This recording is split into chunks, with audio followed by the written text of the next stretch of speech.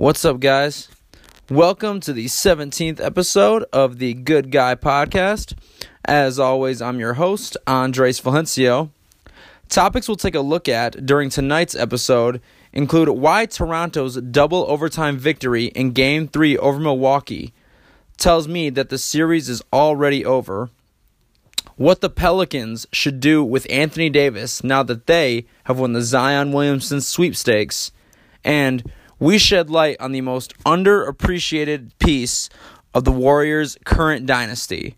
We got all that and a whole lot more coming up. You're listening to the Good Guy Podcast. Welcome to episode 17 of the Good Guy Podcast. Once again, I'm your host, Andres Valencio, coming to you on Tuesday, May 21st, 2019. Hope that y'all had a beautiful weekend and are off to a good start in your week.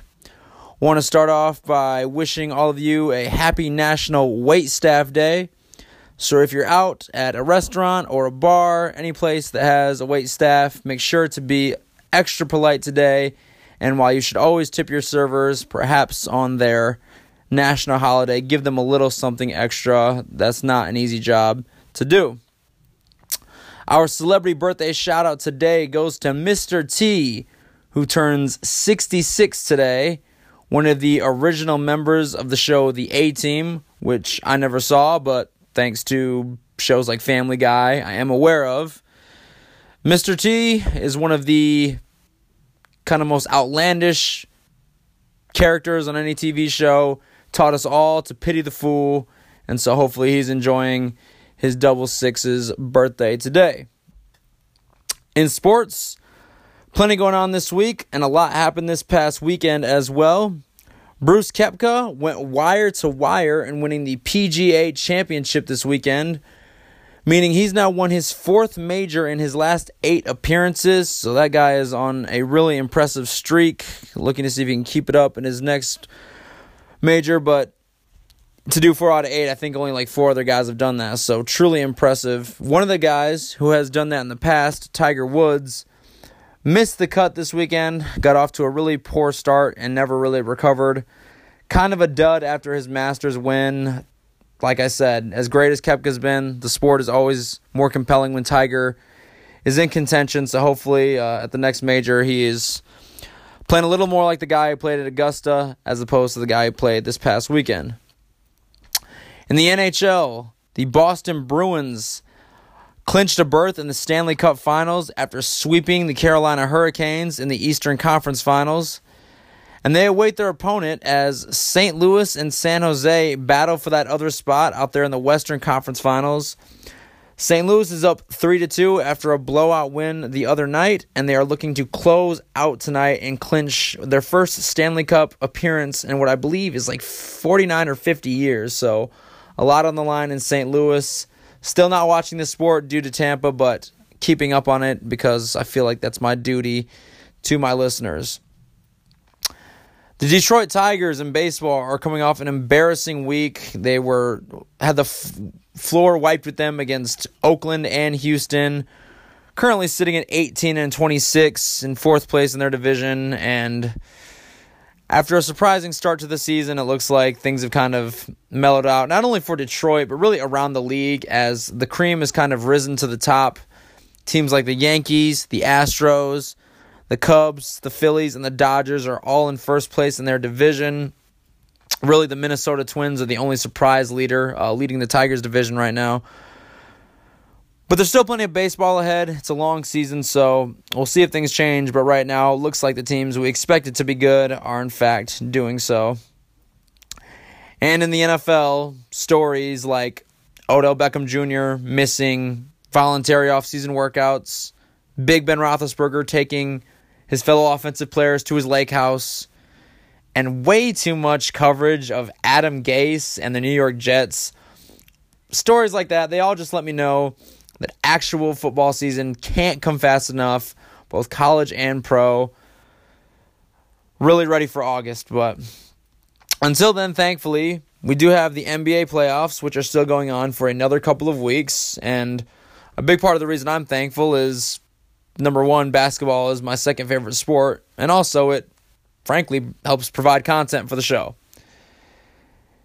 And in what has been a very entertaining playoff year, things have really been compelling throughout. We had back-to-back overtime games in the last two nights. If you didn't see last night, Golden State took down the Portland Trail Blazers in overtime, sweeping the series despite spending more minutes in the series trailing than they led. But we'll touch on the Warriors later. 2 nights ago, we had a double overtime game as Toronto took down Milwaukee. And heading into tonight's game, Toronto trails the series 2-1. Now in Game 3, Kawhi Leonard, the Raptors star, was excellent for Toronto. He scored 36 points, playing in 52 minutes, and played lockdown defense on Bucks MVP candidate Giannis Antetokounmpo. So, coming into tonight, it's 2-1. Raptors have Game 4 in their building. And with a chance to tie things up at home, hey, this series is just getting started. At least, that's what some will want you to believe. But see, after the Raptors' Game 3 win the other night, I came away with a very different takeaway about the series. It's over. Bucks in 5. Book it. And this series, it's really a microcosm of where each of these franchises are and the directions that they're headed. Because Milwaukee, make no mistake, is going to end Toronto's season in the next few days. And their berth in the finals, after they beat Toronto, will cement their future as a championship contender for years to come. Regardless of what happens in free agency, whether Kawhi stays in the East, whether Kevin Durant and Kyrie team up in the East, Milwaukee's going to be right there. They have a top 5 player in the league in Giannis Antetokounmpo. He's an MVP, the guy that I think is going to win. And he's only 24 years old, which makes me sick. I'm 25. The fact that the best players in sports are now younger than me eats me up. But Giannis is still getting better. And now that the Bucks have finally found the coach and the system that best suit his game,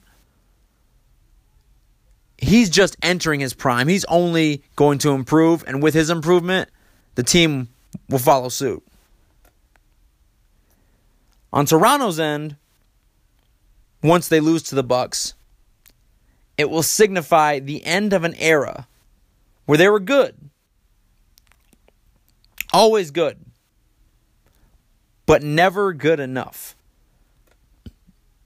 Now, I will say, it looked as though the end of that era would come after last season.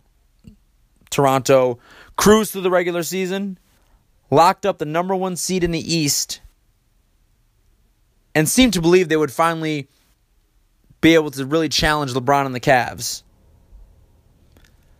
But then they met the Cavs in the second round, and as the number 1 seed, they got swept.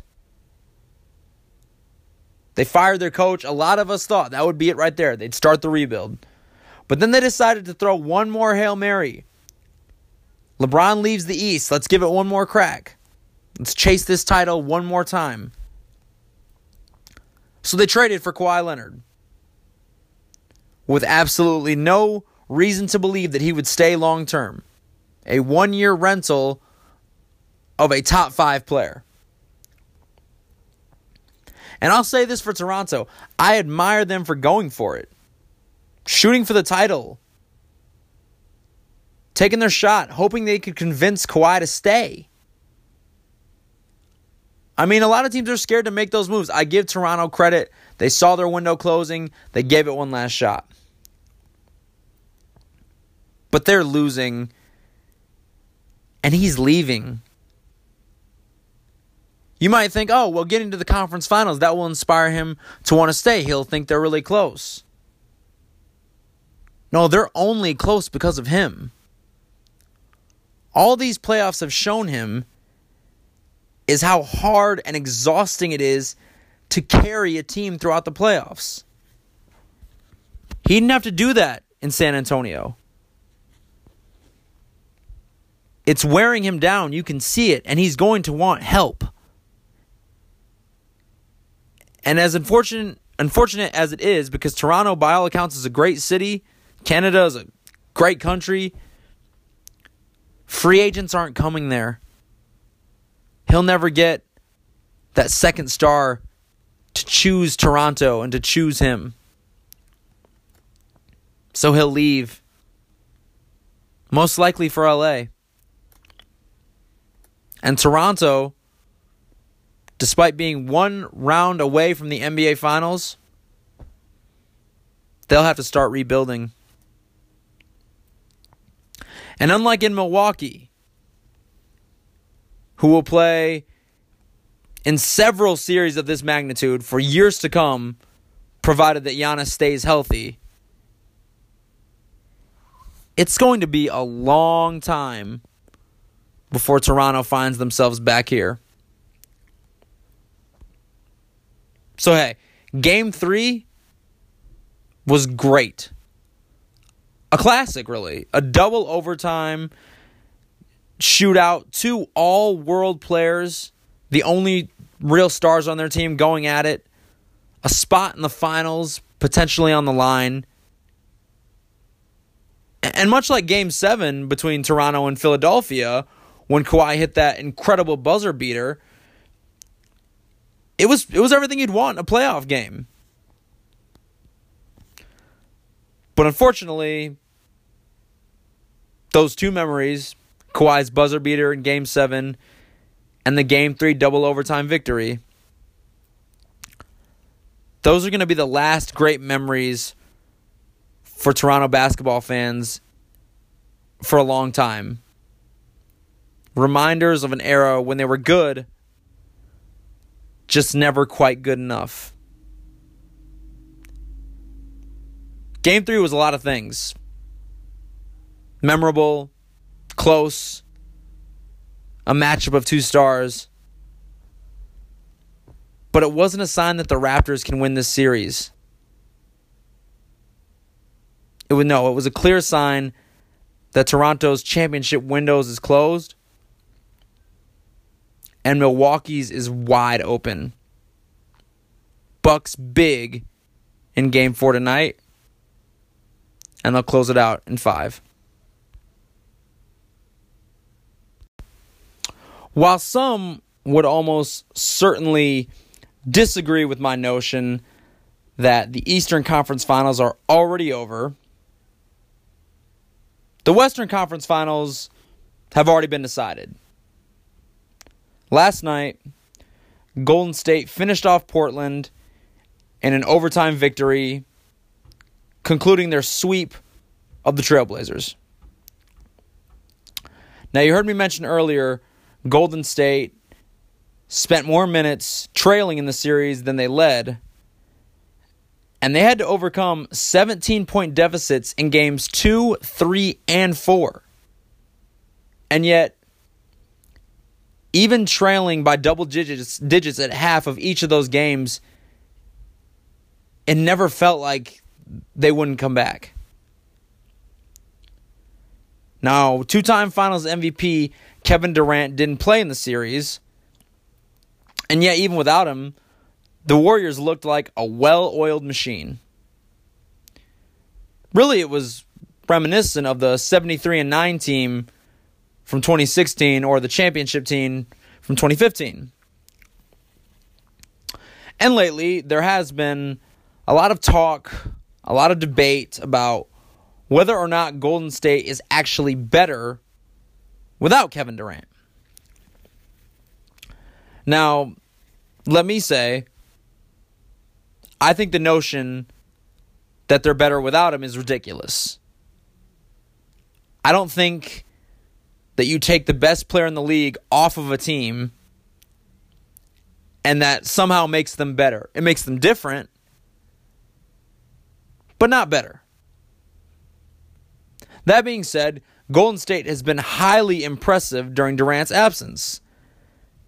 And a lot of people have gotten credit for the recent stretch of great play. I mean, usually when Durant, especially before he got hurt, he was playing so well that he was getting kind of the bulk of the credit. And you think about the last 2 championship runs, the first guy you kind of think of is Kevin Durant. But since he's been out, you've seen other guys kind of get their due. Steph Curry, who I mentioned felt underappreciated last week, was unbelievable against Portland. Averaged 36.5 points. And so all the idiots who want to talk about him coming up small in the playoffs, I sincerely hope they do their research, number one, and that they were watching this series, because he was the best player on the floor, and it wasn't even close.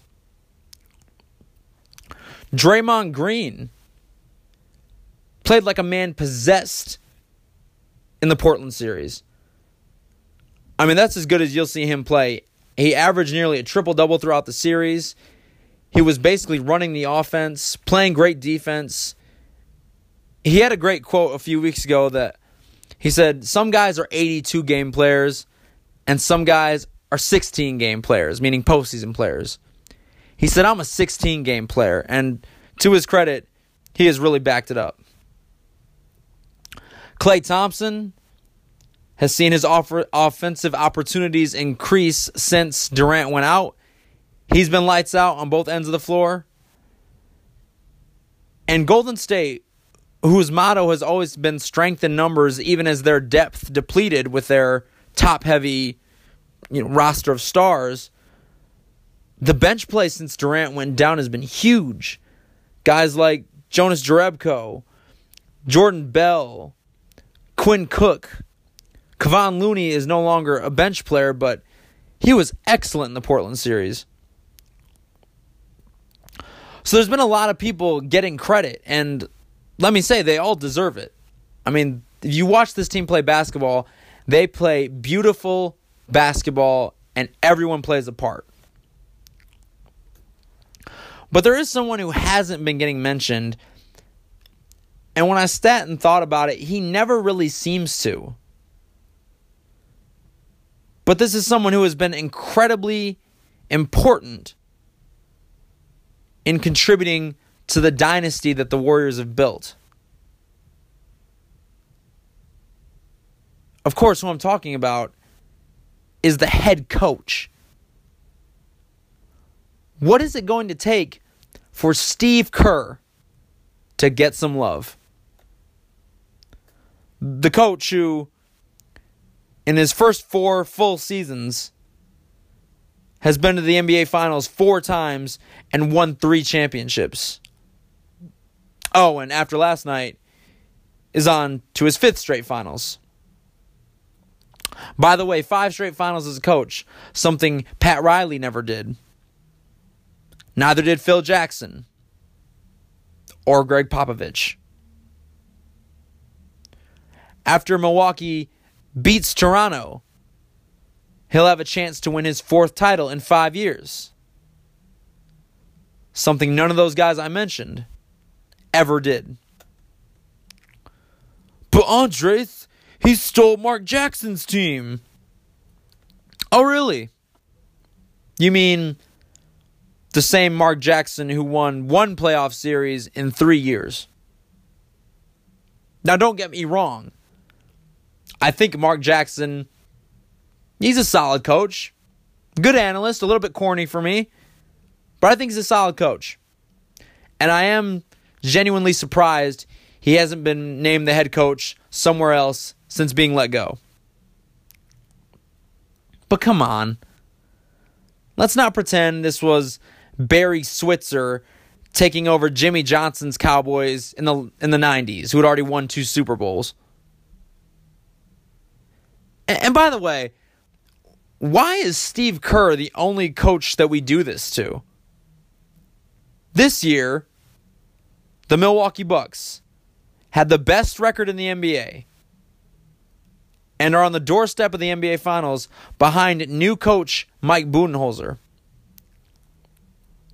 And you know what I haven't heard about the Bucks this season? Or about Budenholzer? Oh, well, he's just building on what Jason Kidd already had going there. because Kidd had the team as a 7th seed, getting knocked out in the first round. Mark Jackson's last year in Golden State, they were a 6th seed and got knocked out of the first round. And yet we do it to Kerr, and we don't do it to Budenholzer, and I don't get it. Well, Andres, anybody could coach that team and win. They have so much talent. Okay, yeah, see, there's a misconception that coaching really talented teams is easy. It's not. Ask Brad Stevens. We labeled him the Sean McVay of the NBA because he coached the little engine that could Celtics, the Isaiah Thomases, and the Terry Roziers, and the Jaylen Browns to the conference finals, and that's great. And then he got stars. He got Kyrie Irving, Gordon Hayward, Jason Tatum, and he couldn't make it work. Too many egos, not enough ball sharing. That they weren't cohesive. Ask Tyronn Lue about the stress of coaching teams with expectations. He had to take a couple weeks off in his last year coaching LeBron for health reasons. Ask Coach K. He had the most talented team in college basketball this year by a mile. His 3 best players will be top 10 picks. He didn't even make the Final Four.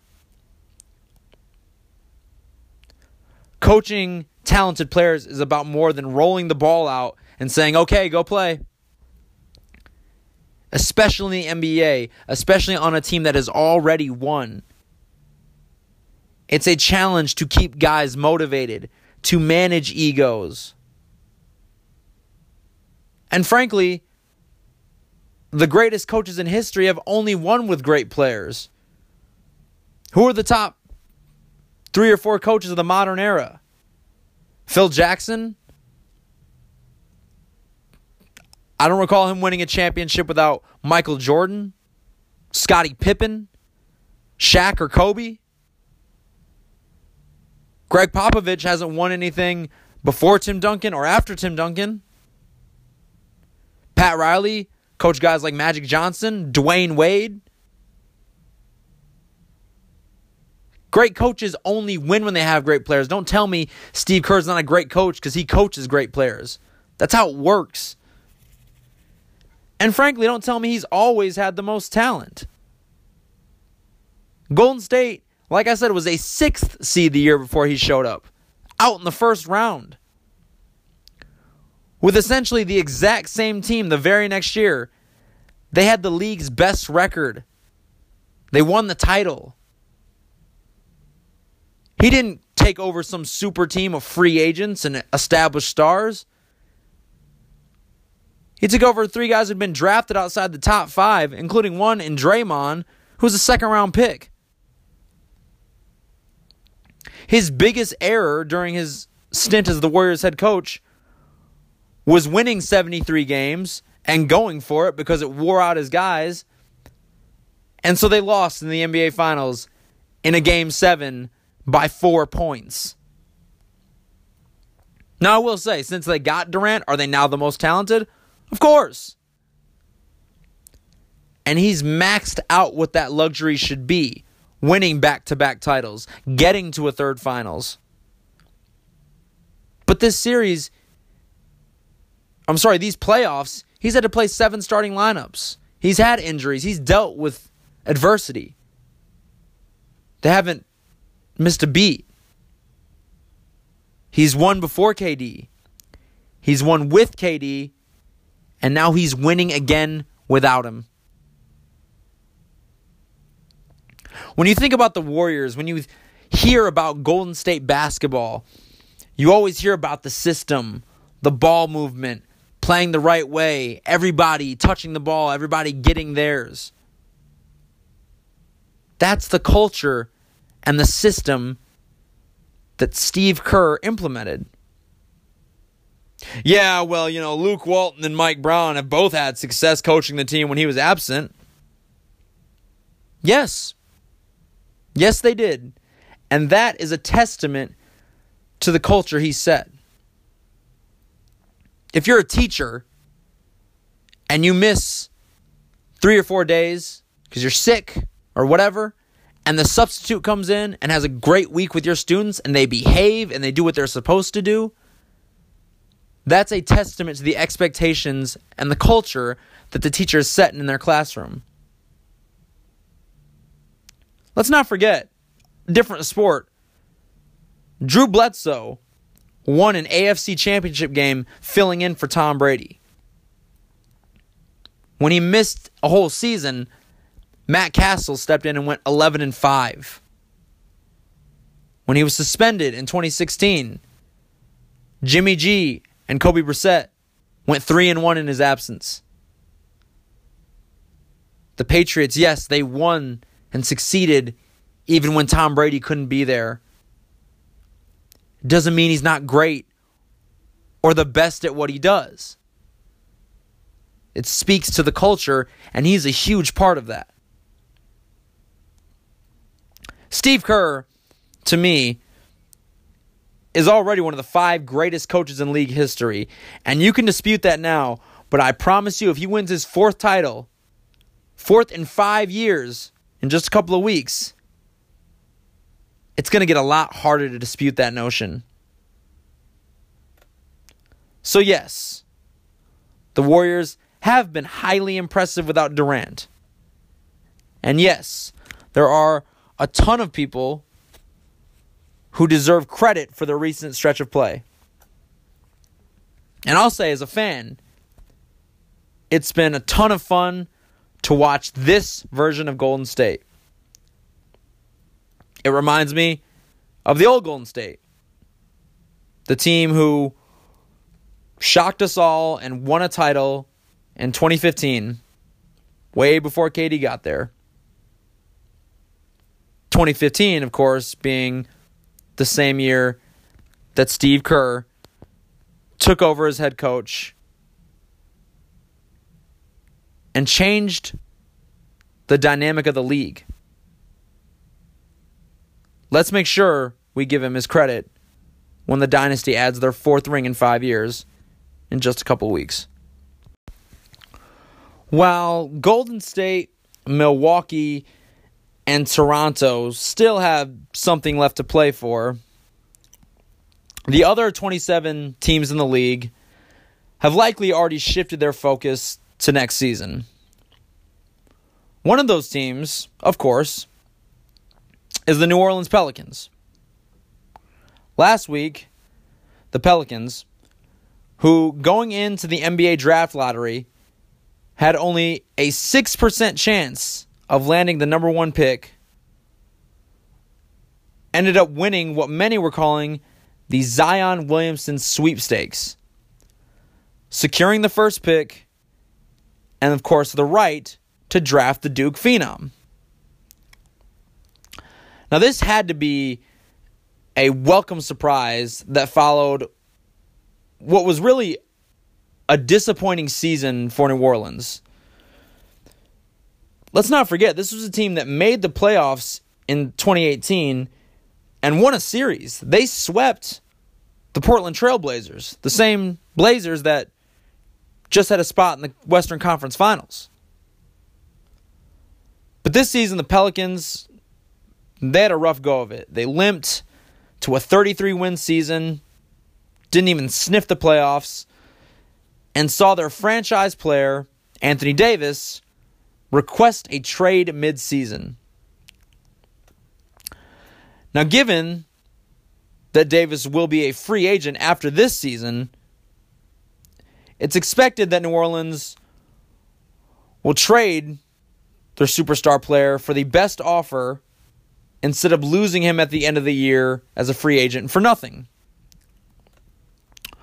One of the trades that have been brought up prior to the lottery included speculation that Zion Williamson could potentially be traded for Anthony Davis, especially if a team like the New York Knicks or the Los Angeles Lakers landed the number 1 pick. So while the idea of Zion ending up in New Orleans at some point wasn't unheard of, most of us assumed that it would only occur if he was traded there in exchange for AD. But now, given New Orleans' surprising win in the lottery, it appears that they'll be able to land the prodigy without having to give up their superstar to get him. And so now, given this unexpected hand to play, many are asking, what should the Pelicans do with AD? Now, I've heard 3 things that I think are plausible. Keep him, trade him to the Lakers, or trade him to the Knicks. Let me touch on the first option. Should they consider trying to keep him? Try to sell him on the idea of playing with Zion and let him play out the season? Absolutely not. My advice? Don't overthink this, New Orleans. Anthony Davis is not staying in New Orleans. He's not staying for Zion. He's not staying for new GM David Griffin. He's not staying for Drew Brees or Sean Payton or anybody. He wants to be in a big market. He wants to be traded, and you cannot risk losing him at the end of the year for nothing. You trade him. And now the question is, to where? To me, it's obvious. You trade him to the Knicks. You trade him for the 3rd overall pick, which the Knicks secured in the lottery. Future first-round picks, the Knicks own, as well as the ones they acquired from Dallas. And whatever young pieces and players that they already have that you like, Kevin Knox, Dennis Smith Jr., whoever. You trade him for those assets. And with the 3rd pick, you draft R.J. Barrett, Zion's teammate at Duke, who averaged 22 points a game as a freshman despite playing with 2 other top 5 recruits. He can score, and he'll be able to score right away in the NBA. Let's not forget, Barrett, technically speaking, was the number 1 recruit in Duke's class. Now, Zion proved to be a better player, but it's not like Barrett was a scrub. You draft those 2 guys who were roommates and best friends at Duke, and you sell your fan base on the idea of keeping these 2 19-year-old phenoms from Duke together and building around them. That would be a young, fun, exciting team that people would want to see, could feel hopeful about, and suddenly your organization doesn't feel like a dumpster fire the way it felt this entire season. Getting these 2 guys, Zion and Barrett, in the same class, guys who were teammates and stars in college, it doesn't happen. It would have been like getting Greg Oden and Mike Conley in 2007 out of Ohio State, or John Wall and Boogie Cousins out of Kentucky in 2010. You don't see it. And it's something people will be excited about. Now you may be asking, what about the Lakers? They secured the 4th pick in the draft. If I'm New Orleans, I don't want the Lakers' pieces. I don't want the 4th pick in what many people consider to be a 3-person draft. There are 3 kind of considered surefire stars in this draft: Zion, Barrett, and Murray State point guard Ja Morant. After that, it has been described by many scouts as a crapshoot. So what the Lakers can offer is the first crack at that crapshoot and a bunch of talented, young, but injury-prone, baggage-carrying guys that LeBron doesn't want. Oh, and by the way, if you trade AD to the Lakers and Zion and Barrett end up being stars, there's a chance you'll have to play them in the playoffs in a couple of years. Doesn't seem like an appealing offer to me. I like Brandon Ingram. The blood clot thing scares me. Lonzo Ball and his dad are more baggage than they're worth. And Kyle Kuzma's a nice player, but I think he's maybe the 4th or 5th best starter on a good team? Meh.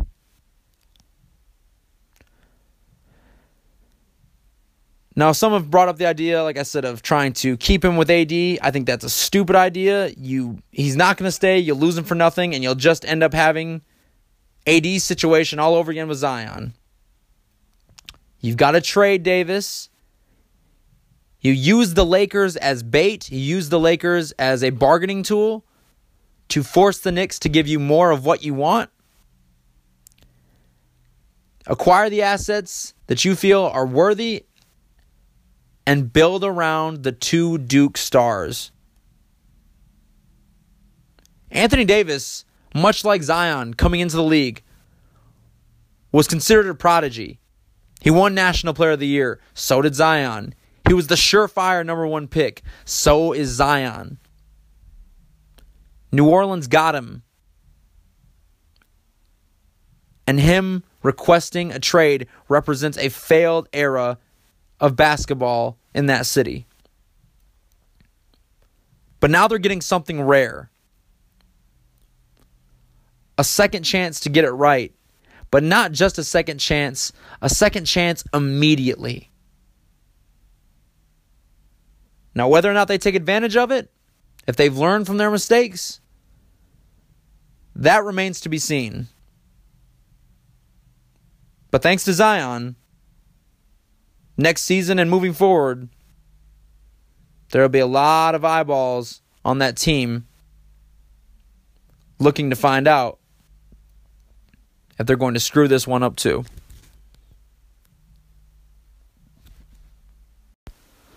There's been a lot of basketball during the episode tonight, and look, certainly I don't mind. I love the sport. It is easily, far and away, my second favorite sport. Always has been. But obviously, football holds my heart, and I gotta say, I do miss it. Like, I miss it a lot. And in the off-season, I find myself reading a lot of these stories that are really non-stories and these headlines of things that aren't really relevant just to kind of get my football fix. And as I mentioned kind of at the beginning of the show, most of them are kind of really irrelevant, non-stories, stuff to just kind of keep the NFL in your mind. But I enjoy them, and there are things like the Jets firing their GM, which I guess is important, but then again it's the Jets, so who's really surprised? Odell Beckham not showing up to OTAs, and Big Ben taking his offensive players on a trip to his lake house, and Antonio Brown calling him two-faced, and Ezekiel Elliott bumping into a security guard, and it's just a bunch of stuff that, like I said, really isn't stuff that I think would make headlines during the season, but it's that slow period of the year, and I'll be the first to admit I read it like it's the gossip column or something. It keeps me feeling like football is still a part of things right now. But I do appreciate the ones that are more informative, ones that are predictive about what's coming up in the season. We will have our official NFL season predictions coming in August. We'll go division by division. I've yet to look at the layout of the schedules, but I did one last year, and I will say I managed to correctly predict 9 of the 12 teams who made the playoffs, hoping to at least repeat that number this year, although given my predictions in the NCAA tournaments, feeling a little shaky, although my NBA playoff predictions have gone pretty smoothly. But I was reading one of those stories that's really a non-story the other day, and it was a debate about who is favored in the NFC East. And as a Cowboys fan, of course, I would like to see them repeat as division champs. But I saw a stat in the article about the NFC East, and it mentioned that there hasn't been a repeat winner of that division since the Eagles did it 4 straight times from 2001 to 2004. And it kind of got me thinking about the teams who won their divisions last year. Obviously, in the NFL, there are 8 divisions. Each division winner secures a home or a playoff game at home and a playoff berth. And so while I'm not ready yet to predict my division winners or the division standings, I do feel pretty strongly and do have informed opinions about each of the teams right now, with the NFL draft being completed and free agency being mostly wrapped up. And so I thought it'd be good to go ahead and rank the teams who won their division last year from most likely to repeat to least likely. Now, these are not to say that these are the teams who I think will win again. But in the NFL, there's usually a large turnover of new playoff teams. Last year, of the 12 teams that made the playoffs, 7 of them had not made it the year before. So there's always a lot of turnover, and part of predicting how things will go throughout the year is taking that into account. And so I'm going to cut that part out of my predictions early by covering it now. And like I said, ranking the teams from most to least likely of who I think will repeat in their division. We'll start with the most likely team to repeat, and they are certainly a familiar face in the playoffs. The team most likely to win their division, I'm going to say this year, is the New England Patriots. I believe will repeat again. They come in at number 1. Look, these guys, they're in it every year. And I know that Brady's a year older and there's no more Gronk, and maybe that stuff should matter. But until somebody knocks them off, I just don't believe it. I think they've won every division title in the past 10 years, and the only one they haven't won in the last 15 was when Tom Brady tore his ACL in the first game. This place, that organization is a machine. They reload every year. And a big part of it is the dumpster fire that division is. I mean, you look at the Jets, who just fired their GM. The Dolphins are expected to be one of the worst teams in the league. And the Bills are making improvements. That's a good coaching staff, and Josh Allen is an intriguing talent, but they don't strike me as a roster that's ready to overtake New England yet. That's 3 young quarterbacks, 3 second-year quarterbacks in that division trying to take down Tom Brady. I don't see it. Patriots come in at number 1.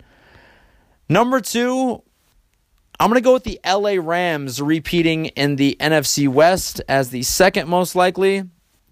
I do think the Rams will take a small step back this year. Don't know what to make of the Todd Gurley situation with his really peculiar injury deal that he was dealing with in the playoffs last year. But Sean McVay has proven to be an outstanding coach. I think Jared Goff will continue to improve.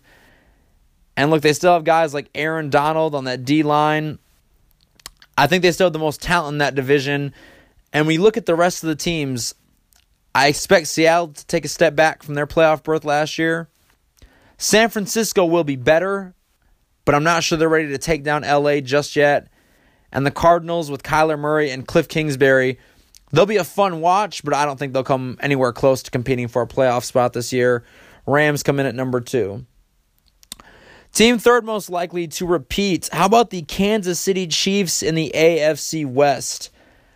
This team has had a lot of turmoil, obviously, in the offseason with the Tyreek Hill situation. We touched on that a few weeks ago. Obviously, no more Kareem Hunt in the building. Guys like Dee Ford and Justin Houston have been shipped out of town, but this team still has the best young quarterback in the league in reigning MVP Patrick Mahomes. Andy Reid, still one of the best coaches in the NFL. I think that they'll find a way to replace the pieces that they've lost. They still have guys like Travis Kelce. And I do think the defense, even in spite of losing those pass rushers, will be improved this year in their new 4-3 scheme. I don't think they can be much worse defensively. When you look at the rest of that division, the Los Angeles Chargers, I think, are a legitimate threat to dethrone Kansas City. They split with them last year in the regular season. But Phillip Rivers is getting up there. I wonder about the Chargers. Always seem to have some serious injury issues. They have trouble staying healthy. I think they're the only real challenger, but I would still give the edge to KC coming into the season. And then you look at the rest of that division. I'm not a big believer in Joe Flacco in Denver. I think that they'll be around a 5 or 6 win team. And then you look at Oakland. I think they'll be better. I think they added some really talented pieces, but John Gruden, Derek Carr, I just think they're kind of that's a decent team. That's a decent roster. I could see 7 or 8 wins. I don't see them competing for the playoffs this year either. Give me Kansas City at number 3. Number 4, I'm going to go with the Dallas Cowboys repeating in the NFC East. Now, I know some may call me a homer, but I genuinely believe that Dallas actually has a chance to be an improved football team this year. Assuming Ezekiel Elliott has no fallout from his little pushing incident in Vegas. You bring back Amari Cooper, a wide receiver, with a full offseason to learn under Dak Prescott. I think Randall Cobb is an upgrade over Cole Beasley. Jason Witten, for as terrible as he was in the booth and as old as he is, I think he'll actually be an upgrade over what they had going at tight end last season. And on the offensive line, people are forgetting Dallas all of last season was without all-pro center Travis Frederick. He had a disease that kept him out for the whole season. He's expected to be back and healthy. That defense with all those young pieces like Leighton Vander Esch, Jalen Smith, DeMarcus Lawrence has been re-signed. I really think the Cowboys have as much talent as anybody in that division and a great shot to repeat. Now, I will say I have them at 4 because I think Philadelphia is going to be right there with them. The Eagles are obviously also an incredibly talented team. Carson Wentz is reportedly fully healthy in OTAs after suffering that ACL tear at the end of the 2017 season. They bring in guys like Jordan Howard. Obviously, their offensive line and defensive line, their front 7 in the trenches is one of the best in the league. And I think that their coaching staff is probably the best in that division. So I think that it'll be a back-and-forth battle for those two for the division supremacy. I put Dallas at 4th because the rest of that division is really, I think, going to be kind of also-rans. The Giants are a complete mess. They're going to roll out Eli Manning again this season, at least for half the year before they put in overdrafted 6th pick Daniel Jones. I think they're going to be a mess. Washington brought in Case Keenum. Not a big believer in him. I think he'll play a few games before Dwayne Haskins takes over. And while I like Haskins, I think you'll see him go through his typical rookie struggles. So I do think that's a 2-team division, and I give Dallas the 4th best shot of repeating. Number 5, the New Orleans Saints. Coming off yet another heartbreaking playoff loss. That's back-to-back years now that they've had to go through the offseason dealing with that. Drew Brees isn't getting any younger, but he's still one of the better quarterbacks in the league. Sean Payton's still one of the offensive geniuses. Alvin Kamara takes over as the feature back after Mark Ingram's departure to Baltimore. I like the Saints staff. I still believe in Breeze, but you could see a physical decline in his skills last year. And I really do think that 2 emotional playoff losses when you felt like you were so close in back-to-back years, that can take a toll on a team. Factor that in with what I think will be an improved division. I don't think Atlanta is going to struggle this year the way that they did last year, especially with all the injuries that they had. Carolina will be in the mix, provided that Cam Newton can stay healthy. And I'm no believer in Jameis Winston, but I do like Bruce Arians as a coach, and I do think that Tampa will be an improved squad this year. Just announced today that they had signed Ndamukong Suh to be in the middle of that D-line after releasing Gerald McCoy. So Saints, I would still call them the slight favorite going in, but not going to be easy. Give them the 5th best shot to repeat. Number 6, I'm going to go with the Houston Texans. I struggle with Houston. I like Deshaun Watson. I think he's a playmaker. I think he's a gutty player. Didn't love him signaling first downs after, 10-yard runs when they were down by 20 points in the playoffs last year, but that's a little thing. DeAndre Hopkins, obviously one of the best receivers in the league. J.J. Watt, Jadeveon Clowney, they have talent on that defense. My concern with Houston continues to be the offensive line. I know that they tried to shore it up in the draft, but it felt like they did so by overreaching for players who maybe didn't deserve to go as high as they were picked. And what really does it with me for Houston is I think that the Colts are really going to overtake them in the division this year. The Colts are one of the surprise teams in the league, beat Houston in the playoffs last year. And I think with Andrew Luck having another year healthy and another year in Frank Reich's system, he'll take that step forward. Tennessee is no slouch. They had a play-in game to make the playoffs last year, so they're above 500 over the last, I believe, 2 or 3 years. And while I don't think Jacksonville will be a playoff contender, I do think they'll be improved with Nick Foles under center. We'll see if he can kind of get them returned to that 2017 form, playing mistake-free football, which obviously Blake Bortles was incapable of doing. Number 7, I'm going to go with the Chicago Bears, having the 7th best chance to repeat. I think last year the Bears were certainly one of the surprise teams, going from worst to first in their division. I like Matt Nagy a lot as a coach. I think Mitchell Trubisky has some skills. But I think last year they really kind of took that division and really the league by storm, kind of by surprise. I think that some of that smoke and mirrors offense that they ran, teams will have more time to kind of figure it out. And for me, the biggest thing is, it's not so much about what the Bears aren't. I just think that Aaron Rodgers is really going to come out with a new focus, a new intensity this season after being hurt 2 years ago and then just really struggling last year. He's heard all the criticism. Everybody's blaming him for Mike McCarthy getting fired. People are saying maybe he's no longer one of the top 2 or 3 quarterbacks in the league. I think he's going to come out highly motivated.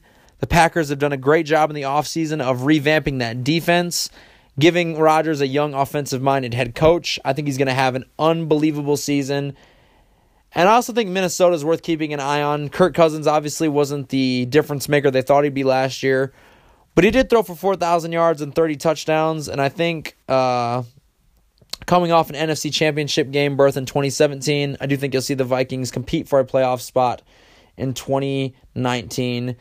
So the Bears come in at number 7. And number 8, the team I think is least likely to repeat as division champs, the Baltimore Ravens. Now, Baltimore had a great second half of the season last year behind rookie sensation Lamar Jackson at quarterback. They became kind of the number 1 rushing attack in the league. It had a very Tebow-esque feel to when he took over in Denver that season and they made the playoffs. Lamar is obviously a better passer and a better athlete. But I think this is really more about what I expect out of the AFC North, because I think that Baltimore actually will struggle to even finish in second.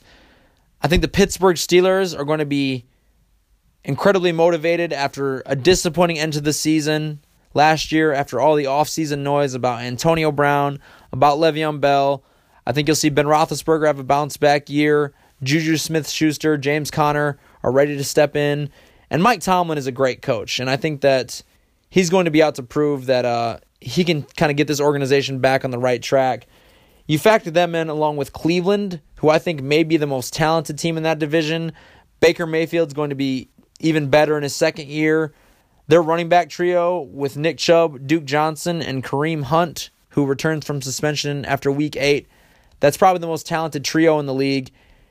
And you just look at the weapons: Odell Beckham, Jarvis Landry, Antonio Callaway, David Njoku, the D-line with guys like Myles Garrett, Olivier Vernon. I mean, this is a team that is stacked as far as talent is concerned. Big question mark being Freddie Kitchens, a first-time head coach. But I do think that both those teams will kind of fight for first place, and Baltimore will take a slight step back from, like I said, what was a nice second half of the season last year. So that's how I see it shaking out. Patriots, Rams, Chiefs, Cowboys, Saints, Texans, Bears, and then Ravens in that order of who I think are most likely to repeat as division champs. I reserve the right to change these predictions when we make our official NFL predictions in August. But it felt good to get some football on the show. Let us know if you agree or disagree. I'm sure there are some Cowboy haters or some Patriot haters or some Bears lovers who see things differently. So let us know. Always appreciate the feedback. And football, please, we miss you. Do us all a favor and get back soon. So as we get ready to close out the show, I do feel like there's something I should give you all a heads up on. I'm not really one of those guys who's up and follows all the cool, hip TV shows and movies of the current time. I know that Game of Thrones ended the other night, and that was like a big deal. A lot of people were unhappy about the ending. Now, I wasn't one of them because I don't watch Game of Thrones. I've seen one episode. Apparently, a lot of really important people died. And that was kind of it for me. I don't watch This Is Us. Haven't seen Breaking Bad. I'm just kind of behind on all the hip stuff, all the stuff that everybody says you have to watch, you have to see. I'm always the guy who's like, yeah, I've never seen it. I haven't seen the new Avengers yet. But I will say, I'm taking steps to improve. I'm going to see the new Avengers this week. I'm taking my little brother. He's already seen it. Told me it's a great movie. I have very high expectations. In fact, I've been told pretty much by everyone it's a great movie. My girlfriend, her and her brothers are big Marvel fans. She's seen it. She told me that one of her friends called it the defining cultural movie of our lifetime. Now, I will say that seems a little strong given that it's an escapism movie about superheroes, but the point stands. I could see where somebody maybe could feel that way. So I'm going to check it out. And given that I have such high expectations, I'm thinking it's really going to be one of those movies that I never forget. One of the great movies that I've ever seen. And that kind of got me thinking, what are the 10 greatest sports movies that I've ever seen? Now notice that I've said that I've seen. Not that have ever been made, not of all time, but just what are my 10 favorite, sports films? And so I thought, ahead of my late arrival to the Avengers party, although I did see Captain Marvel recently, so I'm getting better, I thought I'd go ahead and share the list that I compiled with you all. Now, I'm sure some of you will disagree, but I've done a lot of these top 10 lists. That's what makes them fun. I like the disagreement. I like when people reach out and feel like I left things off or ranked things too high or whatever. So I'm sure that this one will be no different. And hopefully, if you are offended that one isn't on the list, let me know. Maybe it's one I haven't seen, and perhaps you're being offended that I didn't have it on the list will cause me to go out, seek it out, and see it for myself. So only good can come of this. Before we get started, I do want to mention some honorable mentions that didn't quite make it, but that I did enjoy. Talladega Nights, The Ballad of Ricky Bobby. Funny movie. I'm not a NASCAR guy, but Will Ferrell is great in that, as he is in Semi-Pro, which also didn't quite make the list, but does center around a team called the Flint Tropics, so those of us in Michigan can appreciate that. The Waterboy, one that I thoroughly enjoy, starring Adam Sandler, college football movie. I'm sure the Flint team would appreciate having the Waterboy around in today's times, and that's kind of a low joke. I'm sorry about that. Space Jam, the original Space Jam with the actual GOAT, Michael Jordan. Really enjoyed it as a kid. Haven't seen it in a while, but certainly one of those that was memorable and that I definitely always look forward to seeing Jordan dunk on the Monstars. Dodgeball with Vince Vaughn, Ben Stiller, very funny movie. And of course, The Sandlot. Every kid who grew up in the 90s, it seems like, saw that movie, grew up with that movie. Excellent film. So none of those quite made it, but definitely felt like they deserved a shout out. Before we get started, and we're going to do so with number 10, Blue Chips, starring Nick Nolte, Shaquille O'Neal, and Penny Hardaway, among others. The movie actually had live basketball being played on set, so that was the action of the game was really believable and compelling.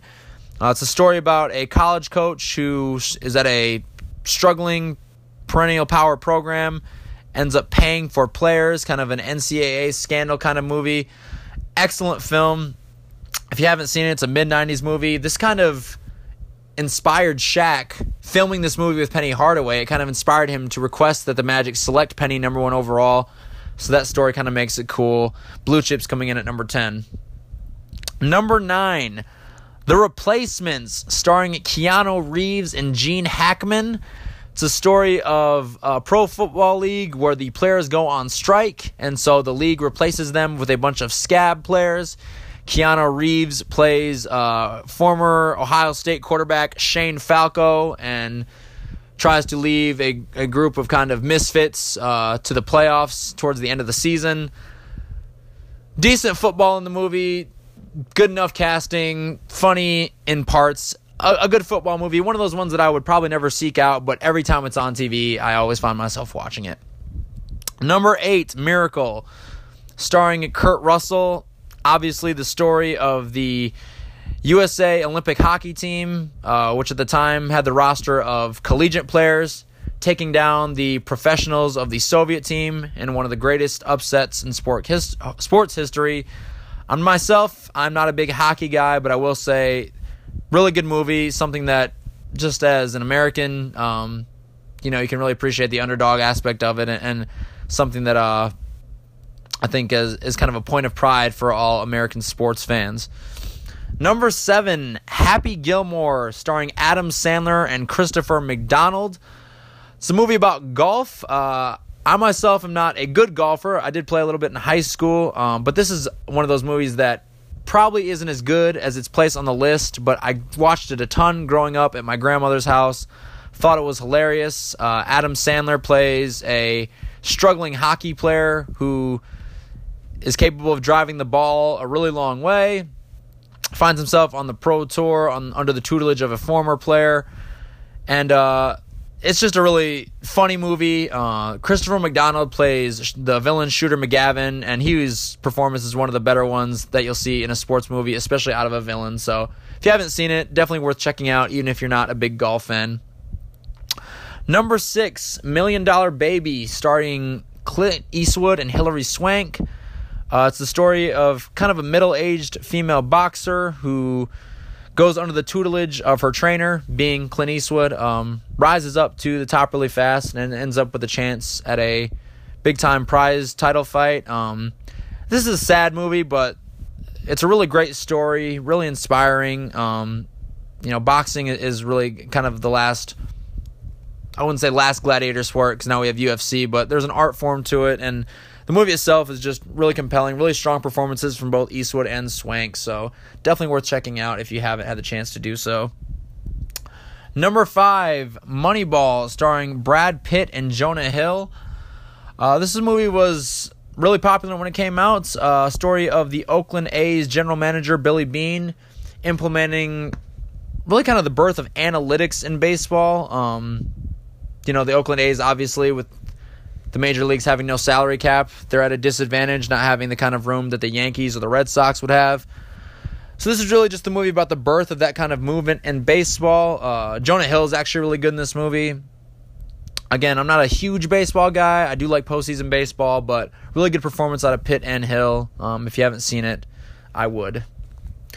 Number 4, Coach Carter, starring Samuel L. Jackson and, to an extent, Channing Tatum. Samuel L. Jackson plays a high school basketball coach who takes over at an inner city school, inspires the kids to get serious, not only about playing basketball the right way, but also about their academics. Follows the team kind of from the beginning of the season throughout their journey to the state tournament. Gave us incredibly inspiring characters like Timo Cruz, and just one of those movies where the basketball is actually pretty decent. So it's something definitely worth checking out. Number 3, Any Given Sunday, starring Al Pacino, Dennis Quaid, and Jamie Foxx. It's the story of a pro football team, the Miami Sharks. Al Pacino plays a coach that is kind of on the wrong side of ownership's, kind of on their bad side. Dennis Quaid plays a former All-Pro struggling through injury, and Jamie Foxx plays the young hotshot quarterback looking to take his place. It really gives kind of, I would say, about as realistic, especially for the time that it came out, view of what the ins and outs of pro football are really like. Jamie Foxx delivers a really good performance as Willie Beeman, and Al Pacino If you haven't seen his halftime speech from this movie, it's outstanding. Cameron Diaz is also in it. A really well-casted movie, and definitely worthy of the number 3 spot, in my opinion. Number 2, Remember the Titans, starring Denzel Washington, one of the great movies from my childhood. Washington plays a head coach of a high school team at a school that becomes integrated, and he teaches his players who have never really been around others of a different race to kind of come together as brothers, inspires the team to go on a state championship run. Tons of historical relevance in this movie. The football, I will say, is not great. As somebody who's kind of a football junkie, not really believable as far as what goes on in the game, but the storyline is really great. The performances are good, and one of the all-time great sports movie. I think most everybody would agree who's seen it. And my number 1 sports movie of all time, Friday Night Lights, starring Billy Bob Thornton, Lucas Black, Connie Britton. This probably wouldn't be number 1 on too many other people's lists, but I absolutely love this movie.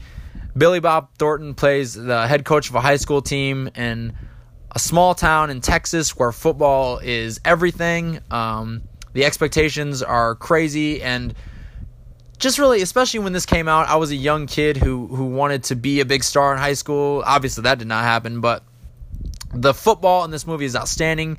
The characters, Boobie Miles, Don Billingsley, Mike Winchell. It's based on a true story, based on actually a really great book.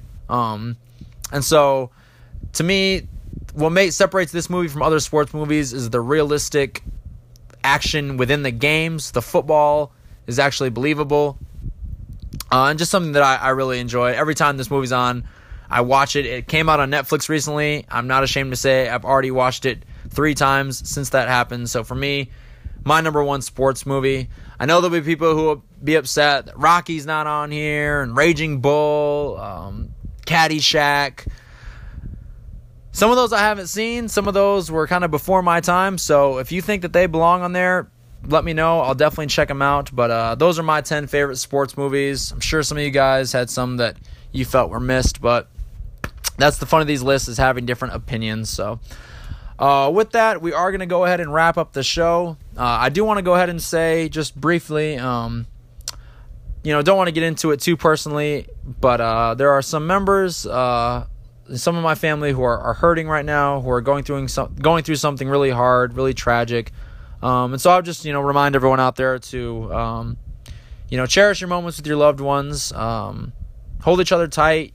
Don't be afraid to tell the people that you love them, and appreciate, every moment that you can with those around you, because you never know how quickly, they can be taken away. So I hope that you all have a beautiful rest of your week. Back with a new episode. I'm hoping that will either be released on Friday or Saturday. Hoping to have our second guest appearance, so stay tuned for that. Otherwise, like I said, have a great rest of your week. Appreciates those of you who took the time to listen, whether it's the whole show, one segment, 30 seconds, or just the song at the beginning, which some of you can't even listen to if you're listening from Apple or Spotify. But again, your support is always appreciated. Stay safe. Enjoy what I hope is finally warm weather, especially up here in Michigan. And as always, thank you for listening to the Good Guy Podcast.